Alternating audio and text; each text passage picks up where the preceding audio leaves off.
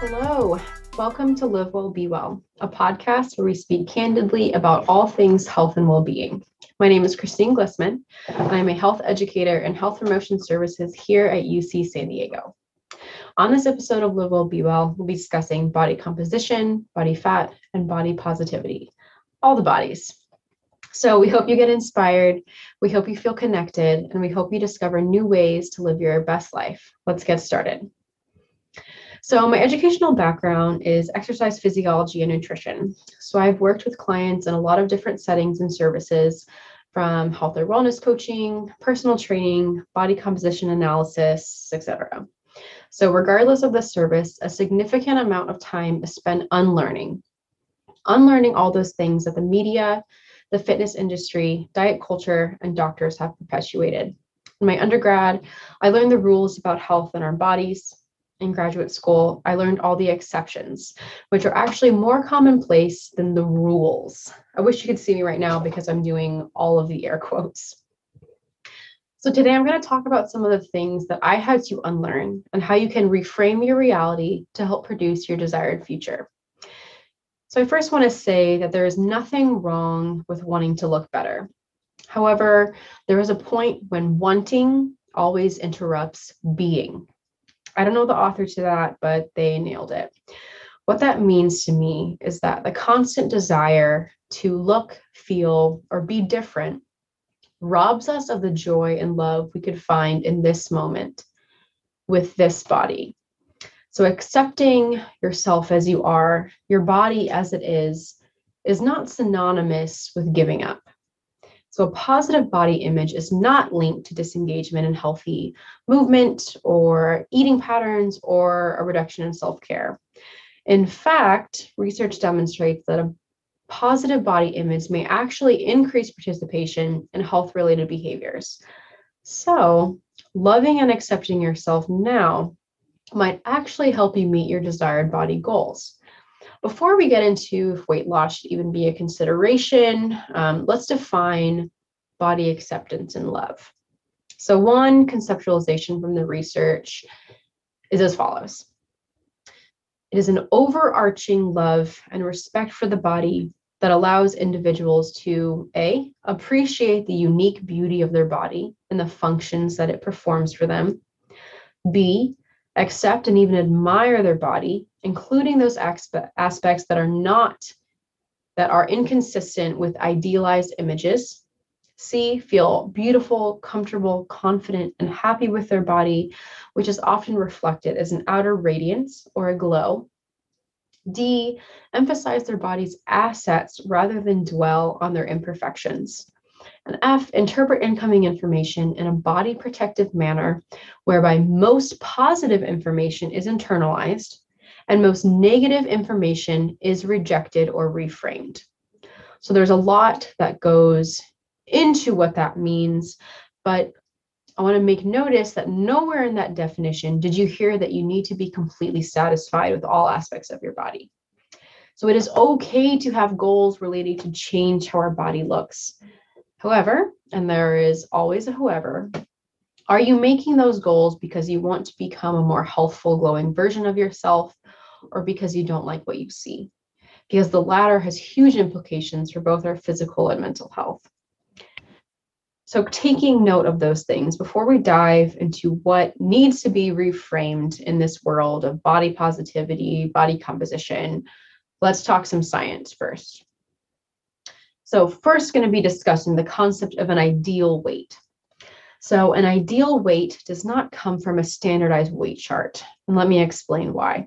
So growing up, our parents, guardians, and us became very familiar with standard growth charts when visiting the doctor's office. These have existed since essentially infancy. These growth charts would project the growth of healthy children in optimal conditions and were meant to be used as a reference to determine if the child was undernourished or to help screen for potentially inadequate growth that might be indicative of adverse health conditions. So this would sort of track and give a marker of where maybe height and weight should be projected based on this chart, based on age and average sort of growth patterns. Now, again, These charts were meant to be a reference point, but somehow along the road, they became the standards. So instead of being, this is a point to look at and to help us understand if this baby is growing in a way that is similar to age matched, healthy conditions, ideal kind of conditions, if it's matching sort of the growth rate of other infants. Now, this also is shown in children and things like that. We kind of got projected heights. Weight was always thrown in that for some reason. But we don't really get told that there are ideal heights. Like, it's like, yes, we're told maybe we're projected to be 5'7", we end up being 5'5", but you're not going to be told, oh, that's not ideal. You should be this, or you should feel bad that you're not this. But for some reason, weight is equated with that, right? So it's meant to be a reference, but somehow it's turned into a standard. Like, this is what you should sort of look like or weigh. So what this perpetuates is the idea that there is one weight ideal for that age, which then helps start the cycle of othering body types and othering other shapes, othering other weights that do not fit this ideal. And those times often, if we navigate away from this ideal, air quotes, then normally it is deemed as being unhealthy. Now, this just simply is not true. So each person does have an ideal or set point range. We'll talk about that a little bit more, but it is individualized and not meant to be a comparison to others. There are not any charts that can tell you what your weight should be or even what your height should be. Yes, they gave projections in the beginning as a reference point to compare to the average growing rates of children, but that is not a goal. None of those were sort of a goal or a standard that meant anything related to health. So again, so each person has an ideal or set point range that is individualized and does not come from a chart and is not meant to be a comparison to others, age matched or not. So the ideal or set point range theory, first of all, changes throughout the lifespan and is also determined both by genetics and current lifestyle. So most people won't actually know their ideal weight range. Again, it is a range. There's not something that you will maintain your entire life. But there is sort of a range that increases a little bit as we naturally sort of age. So one, however, you can assume your ideal weight range, and I'll tell you how. So this is when you are not trying to do anything to control your weight. So essentially your weight is remaining relatively stable. And we can obviously have a decent amount of fat on us and still be at a stable weight-wise. And that would be your set point that is reflective of your current lifestyle. So your ideal weight would be a stable weight when participating in the recommended nutrition and fitness guidelines, such as eating a relatively low fat, so less than or equal to 20% of your daily caloric intake, consuming a fiber-rich diet, being abundant in fruits, vegetables, and whole grains, and also being physically active. So this range is going to be different. This ideal weight range, the set point range is going to be different for everyone and is really not indicative of health differences between people. All shapes and sizes of people can be healthy. Health is more related to lifestyle than our body composition. So to kind of put that into kind of overall terms, yes, there is sort of an ideal weight and set point range for each person, but it is individualized to that person. It is not calculated by any sort of chart. It's when our weight is stable and when our lifestyle is meeting those recommendations, those healthful recommendations of moving with physical activity, both cardio or walking around, and also weight training, flexibility training, and then also just matching sort of the MyPlate, getting your daily sort of intake of vegetables and whole grains. So in fact, to kind of bring it back around, talking about body composition and health, There's actually no established criterion for percent body fat and health risk. As we grow older, we hear about sort of like hypertension, where there is hypertension risk, and it gives us the ranges. So 120/80 is going to be a healthful, normal blood pressure. But when we see the systolic and diastolic rise, so maybe it's 140/160/80 to 90. So that could be considered more hypertensive, and that gives us the ranges for health. There is no range or established percentage for body fat associated with health risk. So let's kind of start that off right there. Fat is not inherently bad. There is two different characterizations of fat. So subcutaneous fat, the fat that we see on the outside that we don't like to see maybe. And then there's visceral fat, which is the fat that lines the internal organs. Now, visceral fat has more health risks associated with it than subcutaneous fat, or the fat that's on the outside of our organs, versus visceral, which is in the internal organs, kind of wraps around our organs. So visceral fat can impact our health and can increase our disease risk. So to get back to kind of how we get either of these fats kind of added on. So genetics does play a factor in fat accumulation, also in location of where the fat accumulates. But again, lifestyle is really going to be sort of the largest factor, and obviously the most controllable factor as well.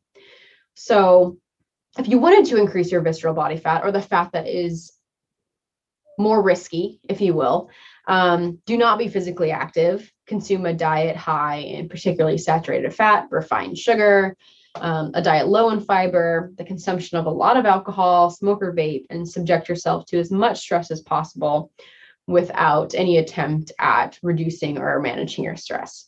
That is the way to increase your visceral body fat and to have a large impact on your health, both mental and physical. So if you want to become more healthy or sustain health, then do the opposite of those things. So be physically active, have a diet rich in fiber, vegetables, fruits, whole grains, move your body, reduce alcohol consumption, do not smoke or vape, and manage sort of stress. So really this healthy lifestyle can be very beneficial in reducing the visceral body fat that has a higher risk and has a greater impact on health. Now, subcutaneous fat, that is added on when calories that are consumed are more than calories that are burned or kind of used throughout the day. So it's a simple energy balance equation. So again, but both of these can obviously be moderated by lifestyle. Lifestyle plays such a huge role in either of these, both of the accumulation of both of these fats. Now, subcutaneous fat, the fat that we see on the outside, does not really pose as many health risks as visceral fat does. It is normally unwanted, but there's nothing inherently bad about it. So I think I would just challenge you there to love your fat a little bit more. So kind of based on some of the science things that I just mentioned, so talking about the ideal weight, the set point range, even talking about fat in itself, we've kind of demonized fat in our culture, both dietary and what's on our body. So let's talk about some of the things that can be reframed, that can actually help us reach our goal, become more healthful, and also change our relationship with our body. So what needs to be reframed? So one, the idea that everyone's ideal body weight is the same. No. So the ideal body weight for a person is individualized. It's both based on genetic and lifestyle factors. So it does not come from a chart. It is individual to that person. So know that exists. The chart does not tell you whether you are healthy or not. The chart actually doesn't paint a good picture of truly anything. It's pretty arbitrary. Number two, the fat that is on the outside of our body, that subcutaneous fat, so the fat that we see and may not like all the time, is not inherently bad. Visceral fat is more concerning and again can be moderated by a healthy lifestyle. So fat in itself, having fat on you, little or small, does not really entirely equate to health. It doesn't have as big of an impact as just a healthy lifestyle could. So you can be fat and fit, and you can be healthier than someone that is unfit and say more of a typical, stereotypical, average, desirable weight of the world. Fitness is definitely more important than fatness. Number 3, loving your body, fat and all, can actually help you reach your health-related goals. So once we sort of give up this idea that we should look like everyone else or what the media perpetuates, we are set free. Now, this doesn't necessarily mean that we still don't have work to do in loving ourselves, but I believe once you start loving yourself, and I think that sometimes comes from the science. I like to use science a lot. So knowing that there really isn't an ideal body weight, hopefully will take that comparison game out of your mind. You are only battling with yourself. So take out the comparison game. The weight charts don't mean anything. Another person's genetic lifestyle is their own. Everyone that's the same age is not going to look, act, feel the same. So hopefully that sort of scientific piece can kind of take out that idea of comparison. And also just knowing that fat is not inherently unhealthy. I think that's a really important factor, because I think we do demonize fat in this culture. That started a long time ago. It's very embedded in our culture. So being able to kind of take a step back and looking at what you have in your body and loving it, because fat is just as metabolically active as muscle can be. So that means it burns almost just as many calories pound for pound than muscle would. So it is active, and it's more active when we are active. So the organs, the rest of our body kind of plays off of our lifestyle. So knowing that hopefully kind of helps reduce this relationship that we have with fat. I think the science can help sort of set us free a little bit. But also it does take a lot of work. But I believe starting off at a place of just love and awe can really help us reframe and unlearn what the world has incorrectly taught us. So start with sort of those things. So I challenge you to take what was learned today and unlearn today, hopefully, to help you on your journey of accepting and loving your body. Our bodies are incredible and deserve all the love. And when we are in a place where we can give ourselves love, give ourselves permission to love, be in awe of our body, what it looks like, also its function, how functional it is, how incredible it is, that does kind of free us up and actually helps us develop more of a healthful lifestyle, because we want to do things to this body that we love that are good. So it's an appreciation and the love that actually helps us develop and want to do more loving things for our body. So I just encourage you to unlearn some of the things that I think the world has taught us and really try and accept and pour love into this body that you have. Because I think it's so important to stop wanting that next thing, because it robs us of where we're at right now. And you are incredible right now. And that also is not going to stop you from being incredible tomorrow or the next day. So just taking a moment to kind of love yourself now, I think is so, so important. So that concludes the episode of Live Well, Be Well. If you like what you heard and would like to learn more about topics related to health and well-being, there's so much more to come. Be sure to check out our website, hbs.ucsd.edu, and follow us on Instagram and Facebook under @UCSDHBS. Stay tuned for our next episode of Live Well, Be Well.